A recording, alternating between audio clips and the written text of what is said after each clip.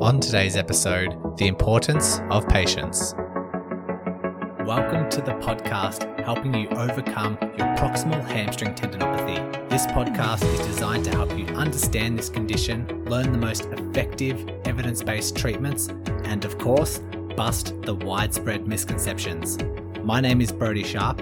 I'm an online physiotherapist, recreational athlete, creator of the Run Smarter series, and a chronic proximal hamstring tendinopathy battler. Whether you are an athlete or not, this podcast will educate and empower you in taking the right steps to overcome this horrible condition. So let's give you the right knowledge along with practical takeaways in today's lesson.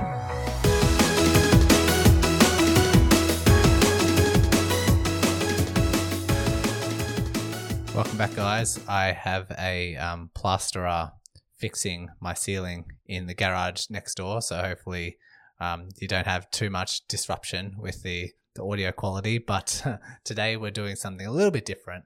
I have organized, it was actually like a bit of an idea bubble that sort of arose a couple of weeks ago when trying to create ideas for future topics. And I'm thinking it'd be like the success stories, people are just really enjoying those, asking for more.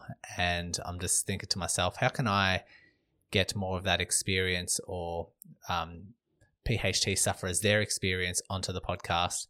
I just thought to myself, like, I see people with PHT all the time. I talk about this all the time as an online physio and now slowly blending into an in-person physio. About 70% of my caseload is PHT clients.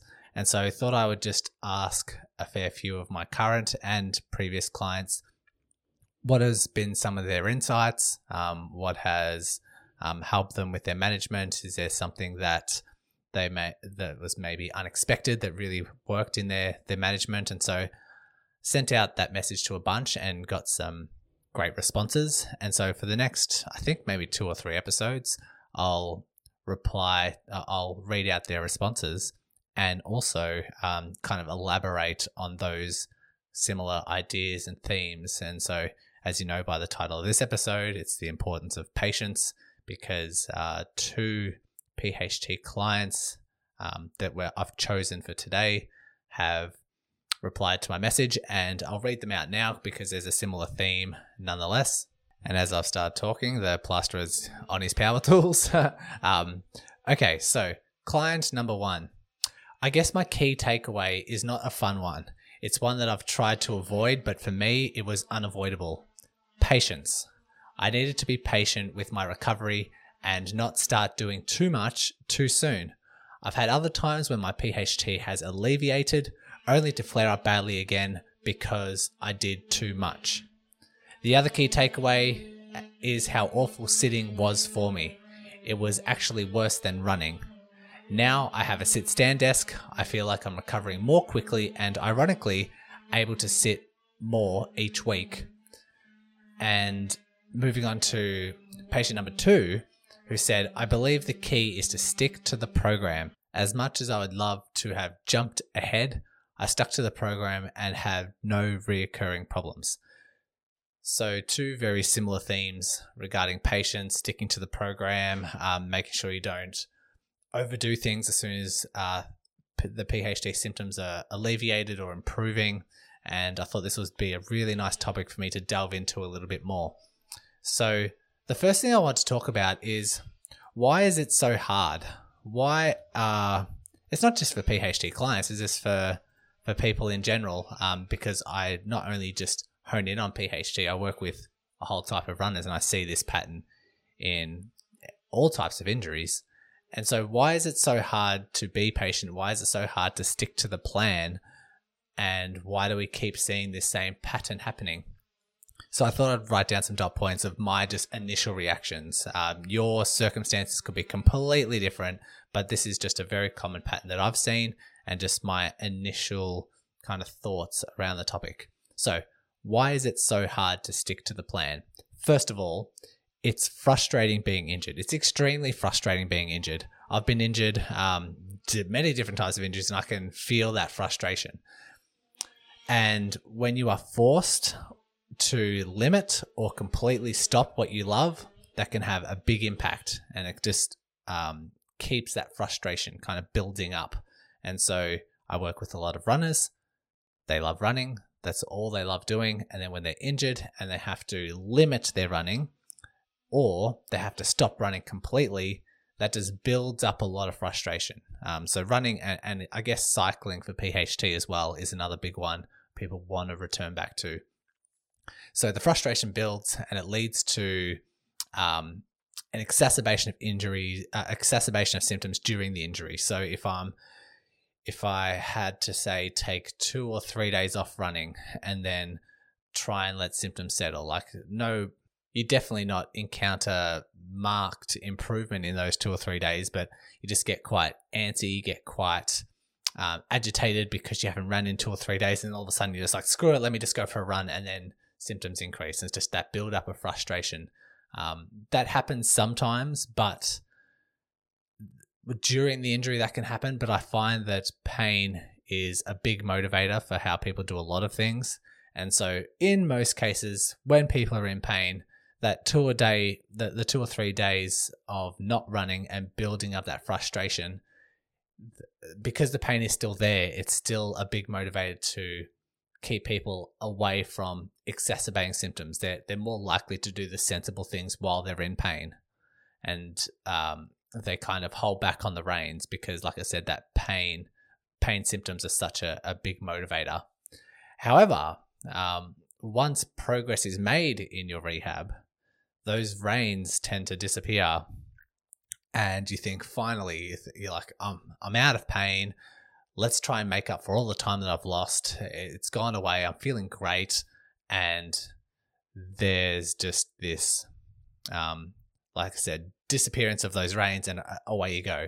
And because that frustration has built up over such a long period of time, you're more likely just to be like, finally, and just do way too much way too soon, because as soon as you feel great, that's what you want to do. It's the build up of the frustration, and it's the wanting just to get back into it and really start making gains again. And that's obviously not going to be the best thing for your PHT, is to have a massive spike in load that you haven't done in such a long period of time. That goes back to our very foundation principles of just doing too much too soon, or spiking the demands beyond its capacity. And so this is why you see these comments, like I mentioned before, trust the process. Once you do start noticing an improvement in symptoms and improvement in your rehab, still trust the process. Don't just throw the process out the window and hit the accelerator. And with the other comments were just like, once my PHT was alleviated, there was just it led to another bad flare up because I just did too much too soon. That's, I guess, these two comments from these two clients. One was reaping the rewards of keeping the reins in check, and the other was the detriment of throwing the management plan out the window and letting go of the reins.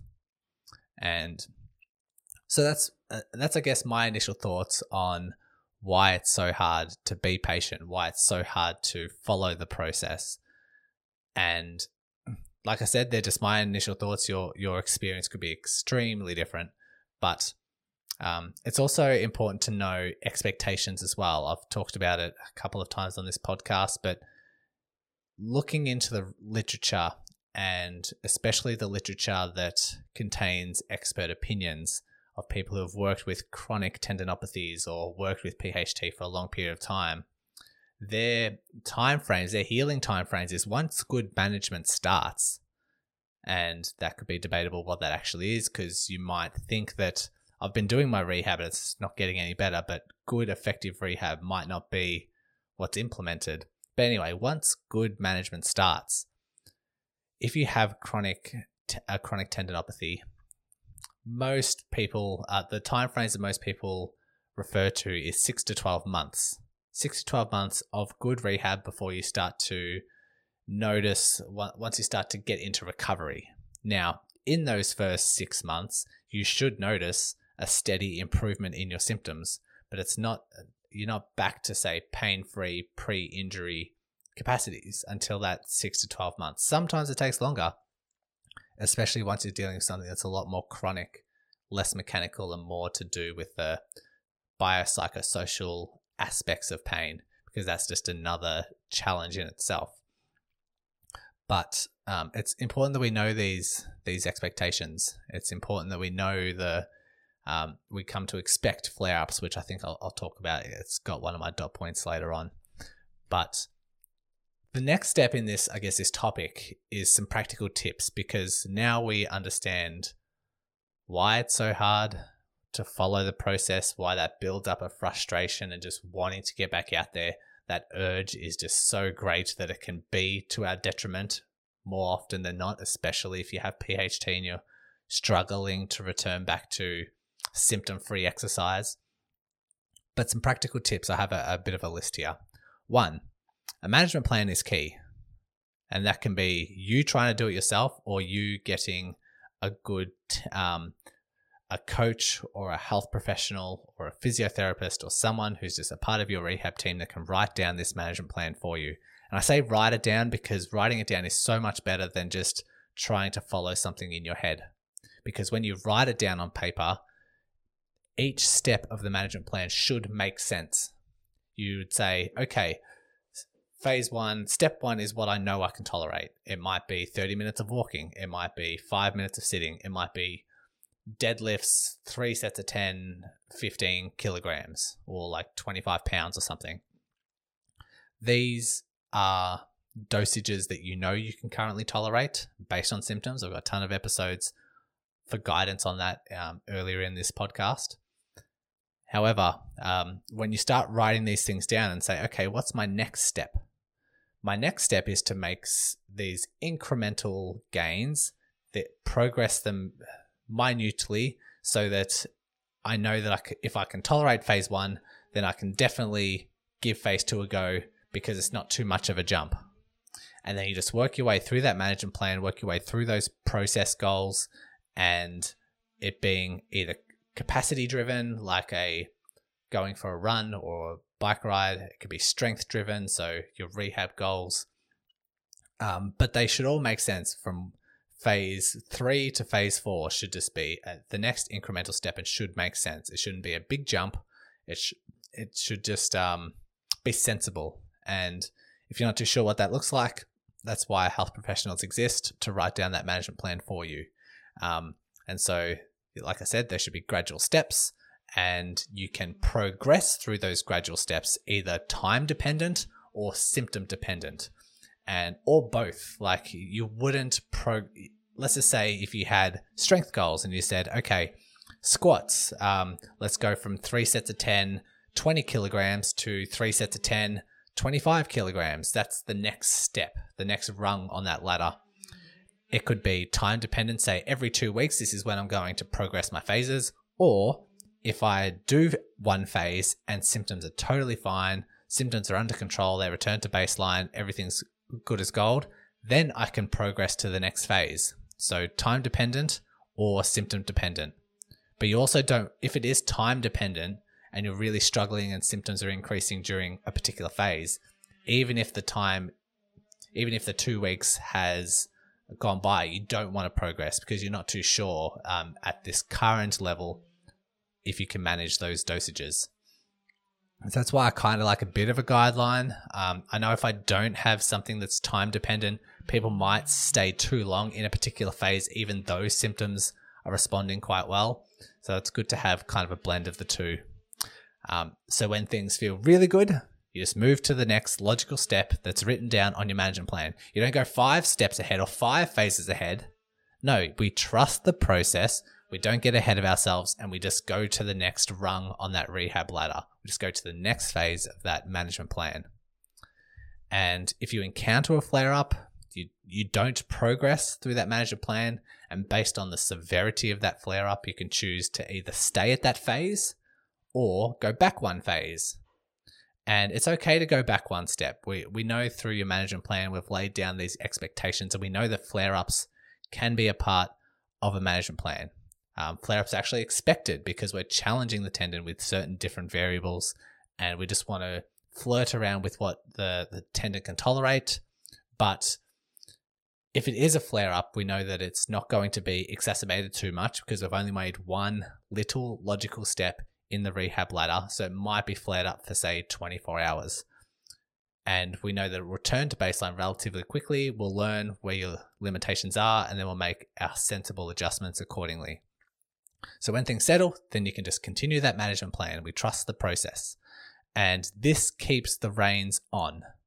When things start feeling better, we don't throw the reins out the window and hit the accelerator. We just keep the reins and we say, what's our next step?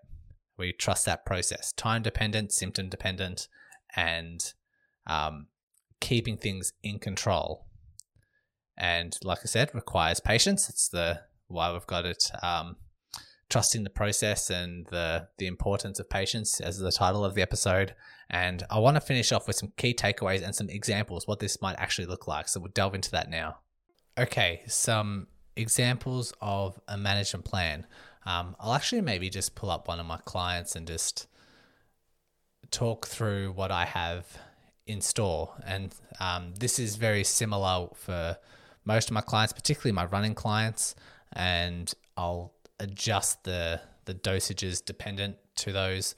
But nonetheless, with a return to run program, I have different phases and people work their way through those phases of a walk run program based on symptoms.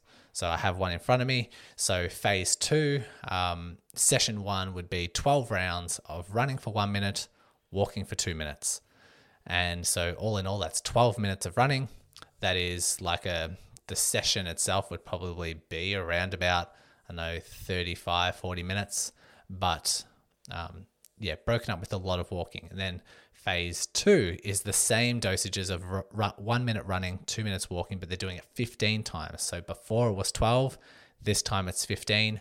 And the next one, we're actually reducing the rounds to 10 minutes. 10 rounds and doing 2 minutes of running, 2 minutes of walking. So the previous step was 1 minute of running, 2 minutes walking. Now we've increased to 2 minutes running, 2 minutes walking 10 times. So in all, we've actually gone from 15 minutes of running to 20 minutes of running, but it's just that next step in that rehab ladder. And so that's a part of phase 2. I have phase 1, which is a lot easier. I have phase 3, which is a lot harder. By the end of phase 3, there's 10 rounds of running for 6 minutes, walking for 1 minute. So still mixed in with some run walks for this particular client. But all in all, that is 60 minutes of running. Once symptoms allowed us going to that next rung of the ladder and just working the way down. But also with this client, I have particular strength and conditioning phases. So phase 1, I guess all the exercises included box jumps, side lunges, inclines, single leg, calf raises, bent knee calf raises, straight leg calf raises, Bosu ball balancing. I've just pulled up this one of my clients just randomly, and it's not actually for PHT, but these are the exercises that I have. So yours might look like squats, deadlifts, weighted step-ups, some Nordic hip dips, these particular, or bridges, some sort of bridge variation, maybe single leg bridges on a step. And so phase 1 will have a particular set of dosages, 3 sets of 10, lighter weights, lighter progressions in the exercise. And then once you're tolerating all of those, we can then progress to phase 2. So phase 2 might look a little bit trickier. So for this client in particular, the box jumps, the height of the box increases. For the side lunges, we now add some weights for the side lunges. For bent knee and straight leg calf raises, we're increasing the weights slightly. And for the Bosu balance, so it's single leg on a Bosu ball trying to balance, we're then adding a TheraBand around the knees and doing some hip abductions, so passing the leg out to the side. And so we're either progressing the weights, making the exercise more challenging, or increasing the reps or time duration. So then we just move to phase 2, which is just this logical step. And then once you've progressed all of those, symptoms are feeling fine during the strength and conditioning sessions, we then go to phase 3. And so for this client in particular, these return to run plans, so they're running running about 3 times a week. and doing strength and conditioning about 2 or 3 times a week. So we can pay attention. They're not combined with and sandwiched within one day. So we know that if we increase the running and symptoms are fine within 24 hours, we've negotiated that. And if strength and conditioning, if symptoms return to acceptable levels, we know they've tolerated that, because those variables are completely separate throughout the week. We don't want to combine the two. We don't want to progress the running and progress the strength and conditioning at the same time on the same day. And then the next day there's a flare up and we're like, okay, where did we go wrong? We're not too sure. So trusting the process, I've written down some particular pain rules for this person, and they're just working their way through that management plan and reaping the rewards. So that's an example of what a walk run program might look like. That's an example of what some strength programs might look like, but it all depends on individual tailored plan, which is why it's so important to have a health professional on your team to work at your specific circumstances. And like I said, they can work alongside each other, not on the same day, but in the same week, just progressing as symptoms allow. Final takeaways that I have, or a couple of helpful reminders. The first one I have written down: if you stick to the plan and over time it isn't working, then change it. I have seen some people say, yep, I stick to my management plan, progressing very slowly. After a couple of months, they're really not getting anywhere, but they still have a plan, but they're just not making the gains they're expecting. Change it. Either the exercises aren't challenging enough, either they may be too challenging, maybe you're trying to still persist with running when just low amounts of running just isn't you're not tolerating any low amounts of running at this stage. A whole bunch of variables could be in play. Maybe it's misdiagnosed as maybe there's something, just a missing piece of the puzzle or a weak link in your rehab that you're just not addressing. If you're sticking to the plan methodically and you're doing it responsibly and sensibly and it's not working, change the management plan. Give it a good couple of weeks to see if it is working, but if symptoms aren't changing, then you need to change the plan. Once you feel better, rehab does not stop. You're still in your rehab. As soon as you have a pain-free run, as soon as you have a pain-free strength and conditioning session, rehab does not stop. You just continue following the plan. Once you're back to pre-injury status, once you're back to pain-free running at the levels you want, rehab still does not stop. You still make sure that you're progressing your strength. You still make sure that you're working on your weak links. You still want to make sure you're introducing power, plyometrics, something that's a lot more functional, something that's a lot more specific to your demands, just to reduce the risk of a flare-up in the future. Accept that flare-ups are a part of the game. Accept that you may be challenged in a certain way. You might progress your squats or deadlifts slightly and symptoms might increase. You might increase your levels of running and symptoms might increase. That's just a part of the game. Flare-ups are a part of the game. We want to make sure we control the flare-ups as much as we can. We make sure that if there is a flare-up, then it's extremely minor and it settles relatively quickly. But we learn more from that process. We learn more about ourselves, our capacity, and then we make those adjustments accordingly.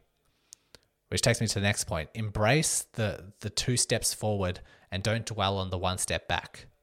I've said that a couple of times in the past, but it's really important to mention that, because a lot of people make 2 steps forward in their management and then they have a flare up and take 1 step back and they're like, oh, this isn't working. This is over. Maybe I shouldn't be running.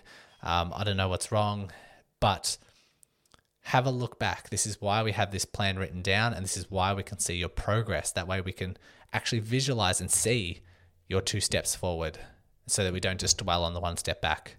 I think that's a really important message to finish with. And we're going to finish up there. So hope you enjoyed. We're going to look at some more client insights next episode. I actually haven't read the next client insights. I kind of do this on the fly on the day and then start writing down my initial thoughts. So I look forward to seeing what those are and bring it to you next time. Thanks once again for listening and taking control of your rehab. If you are a runner and love learning through the podcast format, then go ahead and check out the Run Smarter podcast, hosted by me. I'll include the link along with all the other links mentioned today in the show notes. So open up your device, click on the show description, and all the links will be there waiting for you. You congratulations on paving your way forward towards an empowering, pain-free future. And remember, knowledge is power.